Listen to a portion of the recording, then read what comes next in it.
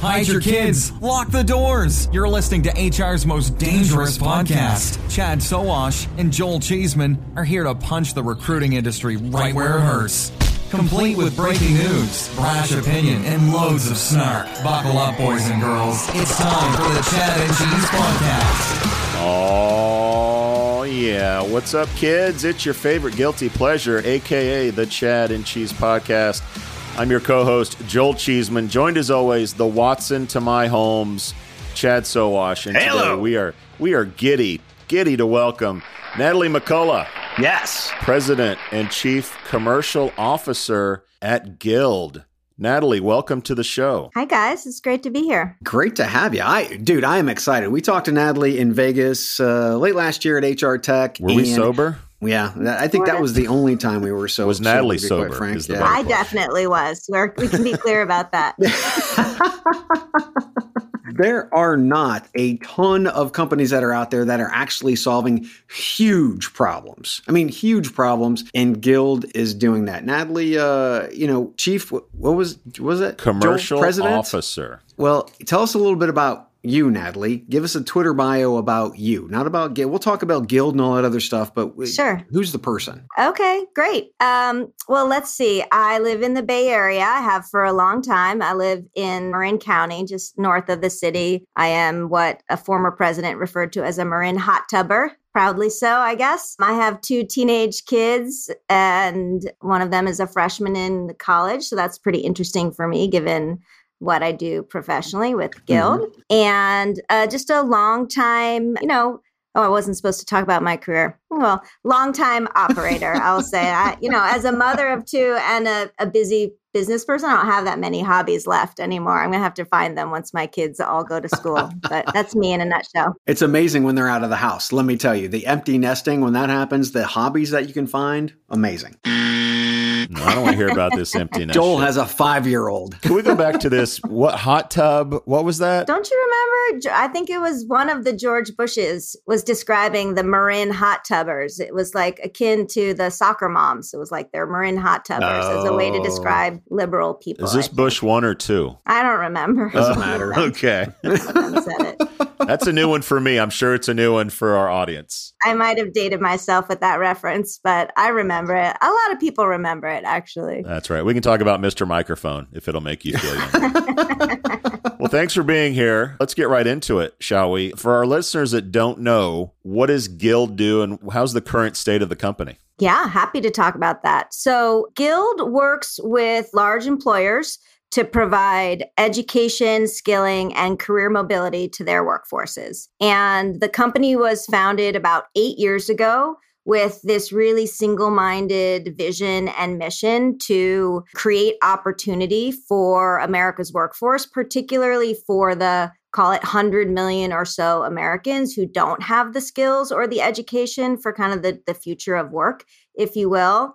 And we have built what we think of as a career opportunity platform that allows employers to fund critical education and skilling for their employees, and then also to connect that to mobility, to the jobs that are available to them as they invest in that education and skilling. And what's your current valuation? A lot. I think yeah. It's not actually a number that we focus on that much. We focus much more on like the number of eligible employees that we have to serve, which is north of 5 million right now. And our position really partnering with what we think are super innovative employers. So in the retail space, think of Walmart and Target and Macy's as critical partners. And in financial services, it's JP Morgan Chase and PNC and Discover and many others. And, just great employers who have all embraced this vision of how do I create a culture of opportunity inside my company so that employees believe and see that I'm investing in them, not just what I give them today, but the path that I'm setting up for them in the future. I love talking to presidents. Okay, I'll answer the question. According to Crunchbase, your valuation is $3.75 billion, which gives me a chance to play my favorite soundbite.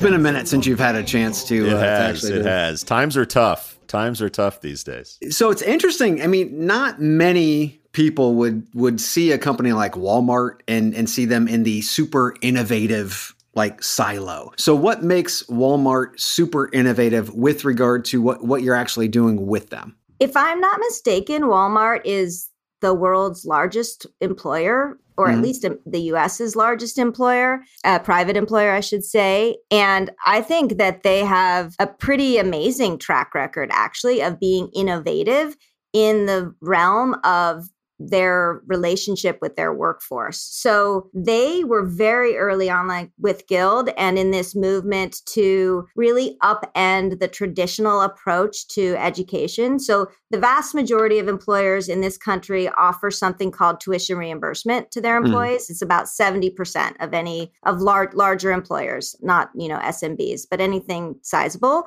typically will have a tuition reimbursement program. But that's a benefit, if you will, that is mostly taken advantage of by white collar workers. People who can afford it. People who can afford it, because you got to put money up front and hope and expect that you'll be reimbursed for it. And it oftentimes comes with really pretty bad policy around clawbacks, like, hey, if you leave us after a year, you owe us the money for that. Some organizations have even like GPA requirements in order to get reimbursed. So there's a lot of risk associated with that. And in our opinion, a lot of inequity.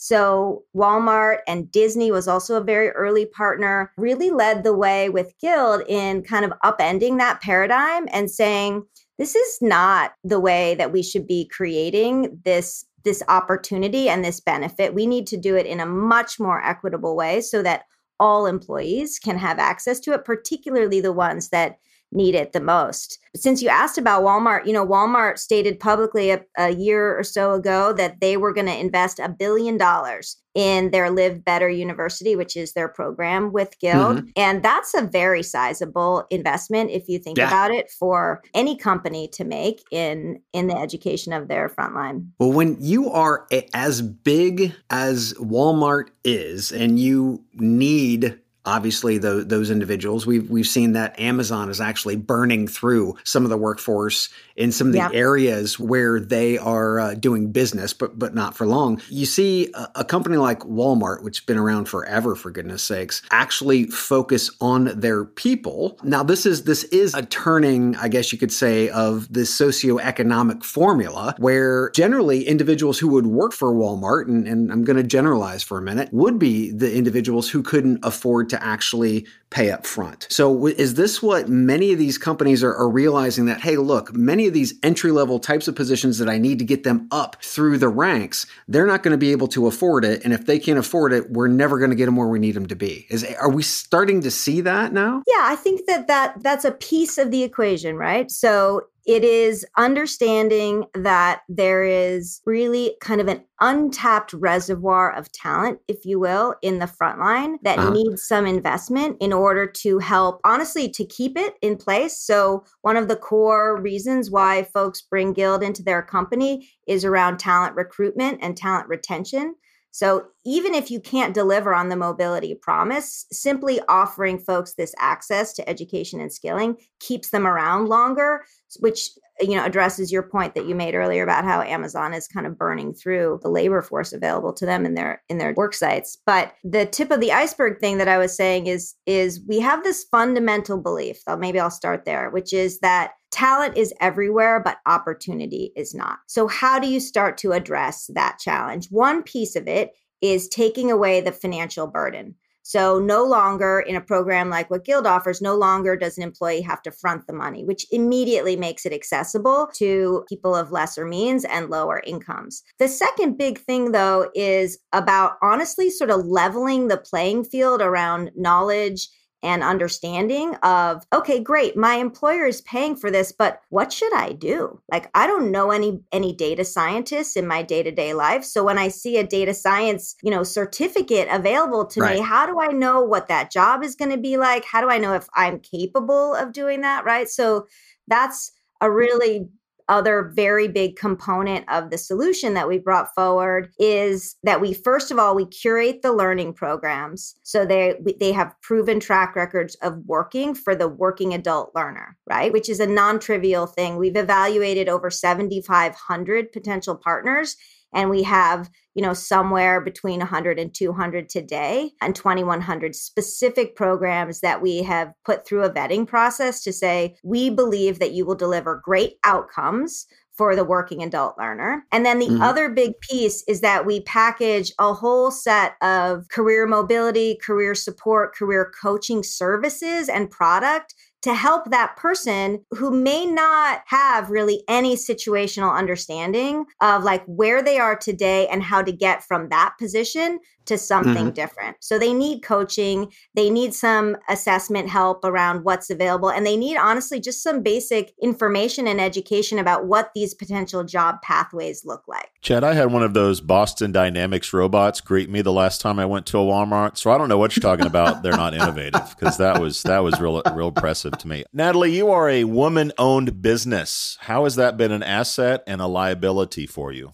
I can't imagine a way that it's been a liability. That's going to take me a second to process. We've heard some woman-owned business say raising money is tougher. Apparently, it's not for them. Have you seen the amount of money they've raised? But maybe that hasn't been an issue with you guys, but that's been one. Yeah. Well, I think Rachel Romer, who is our CEO and co-founder, is really exceptional at setting forward the vision of what Guild is trying to do out in the world. And I think she's been really effective at getting access to capital as a function of that. So you'd have to ask her if being a woman made that harder, but certainly the results don't seem to bear that out for us. I do think that Guild specifically has an incredible advantage from a talent attraction perspective for a couple reasons. One is a lot of women like the idea of coming to work at a company where there's very visible female leadership. And it's not just Rachel. Obviously I'm a female leader. I have several peers on the leadership team in very important roles who are also women, more so than the average, certainly tech company that's out there. But the other big advantage that we have is that we are so mission driven, right? So Guild is a public benefit corp, a B Corp, if you will, which means that our governance bylaws allow us to put our financial objectives, our shareholder objectives, if you will, and our social impact on equal footing, which is, a lot of companies talk about that, but actually putting that into your governance model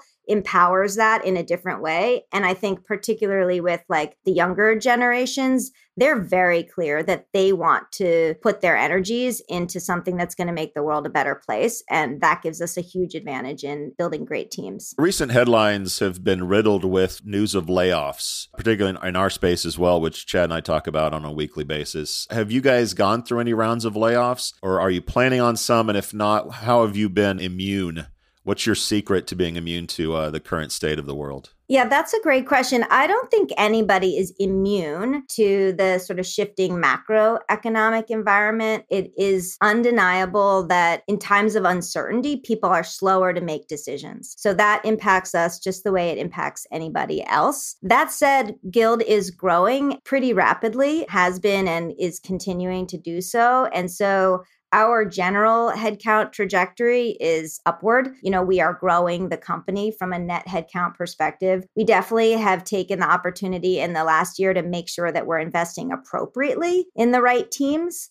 Sometimes when folks grow really fast, and we did this too, like we overinvested in some areas and underinvested in others. And we definitely took the opportunity in the last year very strategically and surgically to kind of go through and make sure we were setting ourselves up for the long haul, but we haven't done like what we heard from Google today or Microsoft, nothing across the board like that. Every day I hope I can lay off Chad, but I'm never, the economics never work out. I don't know. You can't quit me. I know.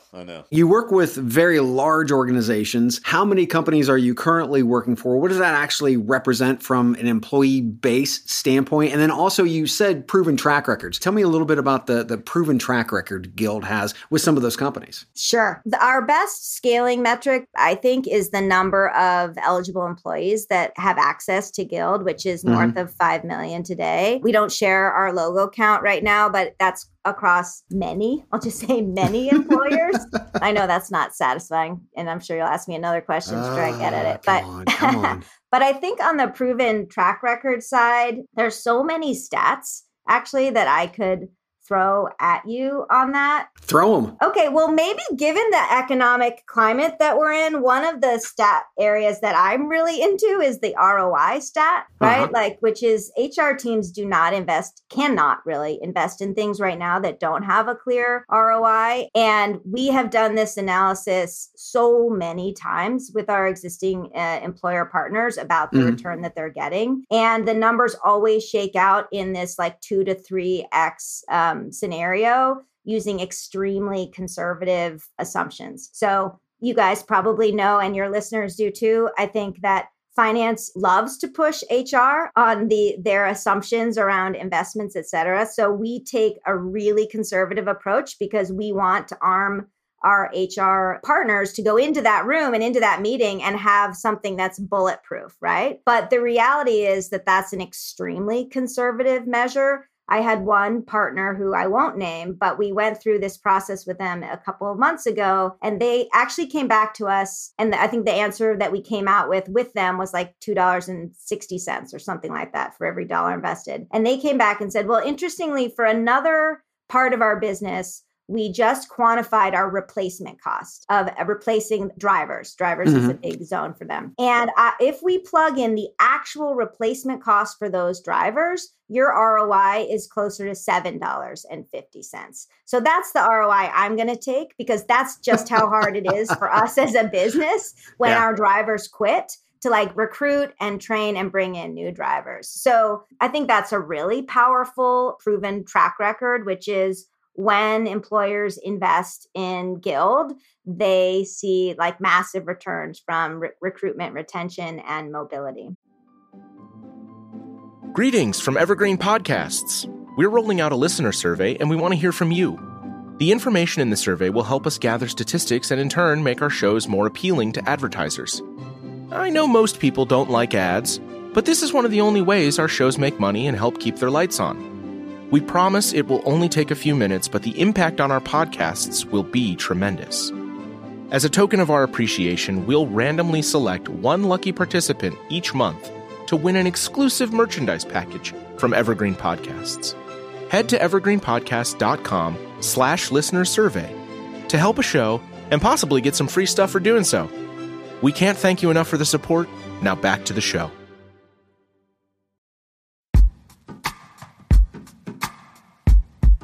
The Jim Stroud Podcast explores the discoveries and trends forming the future of our lives.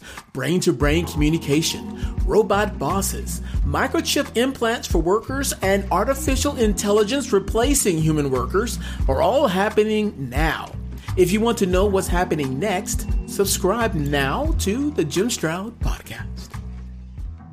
Okay. So we see in community colleges and in colleges nationwide that, graduation rates aren't incredibly high. What are you seeing from a graduation rate or at least completion rate from the students that are going through the Guild programs or the Walmart programs or what have you? Yeah. So this one is a little bit complicated to unpack, but it comes in a couple different forms. The first thing is that when I talked about how we curate our learning partners, we are picking a set of learning partners who have above average completion, graduation, persistence rates. And some of those metrics are pretty complicated. For like an open access bachelor's for the average working adult learner, for example, you're talking about something that can take like 6 years if somebody's starting from 0 credits. So these are complicated things to measure. But first of all, we sort of curate first up. We don't allow folks into the marketplace who are not meeting or above the benchmark that exists for that category. And then there's something that we call the Guild effect, which is basically the combination of the employer funding, the career and support coaching that they get through the Guild coaches, and the access to all of the support actually takes those rates somewhere between 15 and 20 points higher on average. And so I can't give you a precise number because the other thing to be clear about is like there are 18 categories of learning in the Guild catalog. You know, we have one category of learning might be high school equivalency or English language learning. Another category might be an advanced master's degree, an MBA or something like that. But certs, you know, everything in between. And for each of them, we have a precise quality benchmark. And then we require our providers to be higher. And then we require ourselves to go even higher than that. When you say catalog, are we talking like a Sears catalog that you send to people? I'm kidding. Yellow pages. Fun to flip through. Curious about the competitive landscape. Grow with Google, LinkedIn Learning, Coursera. When you're talking to prospects, I assume they ask that question. Or what's the differentiator with all those other sort of services that are built around reskilling and upskilling? Yeah, I think it's a really interesting time right now for HR leaders and L&D leaders because there is so much kind of convergence and also confusion around what is actually available out there. All those that you named, for example, I wouldn't consider competitors per se. Okay. I think there are a lot of folks who are offering rich catalogs or sets of learning around short form learning. I think there are a lot of folks who offer like platforms to track compliance around learning. There's a whole set of folks who do tuition reimbursement, which is really kind of the category that Guild disrupted in the first place. But I don't want to be teased about this. But we really think that we're doing something very different. We are building what we call a career opportunity platform, which is really bringing together the education, the skilling, and the career mobility into one place with a member-focused user experience designed to like meet the member where they are, which is a big thing. Almost every platform that you just named has very little applicability for the frontline worker, like really just more or less designed for you and me, not for somebody who has limited education and who works as like a checking clerk in a retail environment. So Gotcha. We want to meet the you or me. That's actually pretty easy to do. And we want to meet the frontline worker where they are. And then we want to guide them through and support them through the whole process. And then on the flip side, we want the employer to have like deep analytics so that not only can they understand the return, like I was describing before, but they can also understand and enable mobility. So for example, at many, not all, but many of our employer partners actually have internal recruiting specialists who kind of live and breathe off of a dashboard that we give them that shows them, here are the hundreds or thousands of people in your company who are near completion or have completed a program that you should be approaching for the jobs that you have to fill in your organization. So like that really connecting the dots between, okay, you've invested in the L&D and the education. Now, how do you get those people into the next job, which actually has a whole other set of things that have to be addressed to make that happen. Relationship with the government. I assume it's a partner, but also a potential threat in terms of, reimbursement and paying for certain programs. Is that a benefit? But also, if free community college became a thing, would that overnight become a threat to your business? How do you think about the government in the business? I mean, the government is an important stakeholder in anything that has to do with education, first and foremost. So we keep a close eye on those regulations, but we think of them, I guess, as an influence, something that we have to be aware of, but not necessarily a threat. I will say personally, I don't think the odds of free community college everywhere are very good. I think you're right. So I'm not that worried about that. But even if that did happen, as I said, like, community college or like an associate's degree type thing is one of the 18 categories that we have of learning inside of Guild. So I don't really think that would be massively disruptive to the core business and how people are thinking about it. But yeah, we pay attention and we care a lot about how policymakers, I should say, are engaging in this space. We think it's a very positive trend that employers are funding advanced education and skilling. And we think the government could do more to support and encourage that. So for example, today, employers can invest $5,250 a year in a given employee's education outside of the realms of skilling education required for their core job. And that does not have to be a taxed benefit. Okay. So a lot of employers by default set that number as the amount that they are going to sort of a cap in many ways of what they will invest. Many of our partners go higher than that. Some go lower, but most people take the cue from the government. And that number was set like 20 years ago or something like that. It's literally not even been inflation adjusted to allow and encourage employers to make the kind of investments that we need, which as like a US citizen, like staring down what's facing us from a workforce crisis perspective, I think that's unconscionable, honestly. Yeah. And that's an area that we think government could and should do more with. Interesting.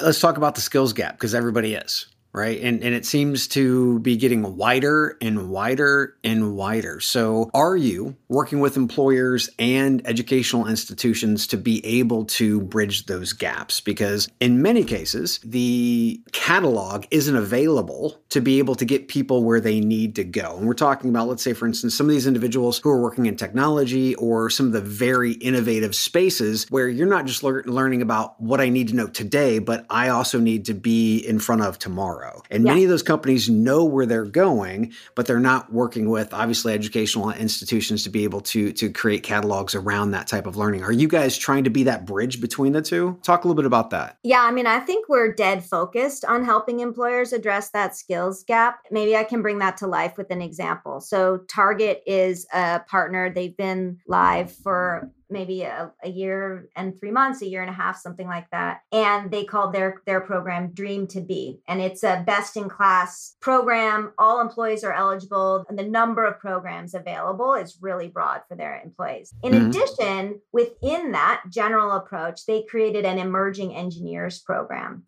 And we worked with them to curate a specific learning provider that could help them take a frontline worker at a certain point in their education and become a programmer effectively. And so they just graduated their first class a few months ago of like 15 or 20, I think, of people who were working in warehouses or working in stores and now have jobs doing coding for them. And that's just one step. So like a big thing that we do with employers is we build out these career pathways of like, okay, how do you take somebody from a very frontline entry-level job? What is the path to we call it a gateway job? Then what is the path from the gateway job to the next job? And then what is the path from the next job to the destination job, quote unquote? And I think we are investing a ton right now in making sure that we have a skilling catalog that can take folks all the way through that journey. I would say we are stronger in the first couple of steps of that journey just because of our heritage of serving so many millions of frontline employees and honestly, that being really mission aligned of like how you make a better life for those people. But we have everything in there to take somebody who maybe already has a bachelor's degree, is an analyst or something like that, and wants to be a data scientist. I mentioned that earlier, which is one of the major skills gaps. Is that pretty transparent though in the platform? I mean, as an employee, can I jump into it and I can see here are the opportunities and the different pathways I can take to go to these different positions? Yes, actually. So that's embedded in the platform. We have what's called a career discovery page. These are sometimes customized actually at the employer level. We work with a ton of healthcare partners. And in healthcare, there's a workforce crisis, as I'm sure you know, around nursing and other clinical staff. And so you can go into the platform, you can see, okay, today I'm a patient transporter. What would it look like to become a phlebotomist? And then how could I become a nursing associate, a registered nurse, a nurse practitioner? Like there's a whole chain there in the clinical world. And we actually like paint it out for them. We have a bunch of tools. We're going to launch a tool in a couple months. I'm not going to steal anybody's thunder, but we're going to launch another piece of that equation pretty soon that will make that piece of it even more powerful. Okay. So you talked about talent attraction before, which is incredibly important. And I think the best way we've ever seen this handled is with the military and ROTC, right? Being able to actually go through those programs and whatnot. So how are companies actually maybe mimicking or doing the same types of things, or maybe even different to be able to draw in some very high potential types of individuals and put them on a path to leadership or what have you? Yeah, I think this is an area where employers who are investing in Guild and programs like it could and should lean in much, much harder. Some employers really do it well. So for example, Chipotle, they're one of our partners, and their campaign was, don't go to college to get a job to go to college. And that was like a massive recruiting campaign for them. Yes. I like that. Right? And I just think about like even the positive, less tangible benefits of that. Like think about the candidate pool that you attract with a campaign like that. I mean, I think like people who are hardworking, who are ambitious, who are like, that's a great talent pool that you're attracting with that. So it has all these ancillary benefits. And a hospital provider also shared recently at a quarterly business review, they started surveying new employees in the last year, how important the Guild program was in their decision to join, because the war for talent in nursing, et cetera, very, very competitive. And the number was like astounding. It was like 70% of all the people who had joined that company in the last year said that the education program was one of the top 3 reasons why they joined that company. And so that's an example of an employer who's doing a fantastic job of like really trumpeting, hey, come here and we will invest in you. So I think that's the path forward. And I would agree with you that the GI programs were kind of like a trailblazer on that. Do you guys have a lobbying team? You mentioned the amount of funding that goes into it. It hasn't increased in 20 years. I mean, are you guys lobbying Congress and representatives to get that number up and more support? I don't think we have like an official lobbying team, or I wouldn't call it that exactly. We have a small handful of people inside the company who pay a lot of attention to public policy and who spend time with policymakers to understand and influence. I mean, I guess that is effectively lobbying. But no one in D.C. that's hitting the pavement on a regular basis. Yeah, we have people in D.C. who pay attention to what's happening, for sure. All right. Yeah. That sounds like an answer, non-answer to me. We would be remiss if we didn't, I guess. But we're not like paying any lobbying firms or anything like that. Okay, gotcha. What's the global footprint or opportunity for a company like Guild? I mean, I think the footprint is relatively unlimited. So today, almost as a function of just opportunity cost, we have a threshold of like minimum employer size. Used to be 10,000 employees. If you had 10,000 employees or more, we would talk to you about a partnership. And we are lowering that to 5,000 now because we can scale up. We've been able to figure out some of the scale pieces a little bit. But I think the opportunity, truly is endless. Like I said, there are 100 million workers in the country who need this type of benefit. And I think our vision is that this becomes a standard across industry, that this is what employers do for their employees. So when's the IPO? That is not something we're focused on, and I can't imagine. Here we go again. Here we go. That question for you. I don't know why you would keep asking that. We don't think about that. We're focused on the customer, Joel. We're focused. Natalie McCullough, everybody. Hey, I want to go ahead and I want to quote one of the investors of Guild, Oprah Winfrey. You get a Guild, you get a Guild, you get a Guild. Natalie, thanks for coming on the show. If somebody wants to find out more about you, maybe connect with you and or find out more about Guild, where would you send them? LinkedIn is a great place, I think, to find out more about us. We do a lot of promotion on LinkedIn. Excellent. Chad, it's been fun. It's Friday and it's happy hour. So another one is in the can.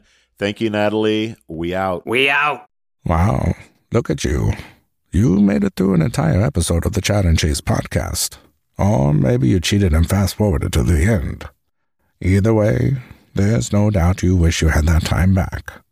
Valuable time you could have used to buy a nutritious meal at Taco Bell, enjoy a pour of your favorite whiskey, or just watch big booty Latinas and bug fights on TikTok.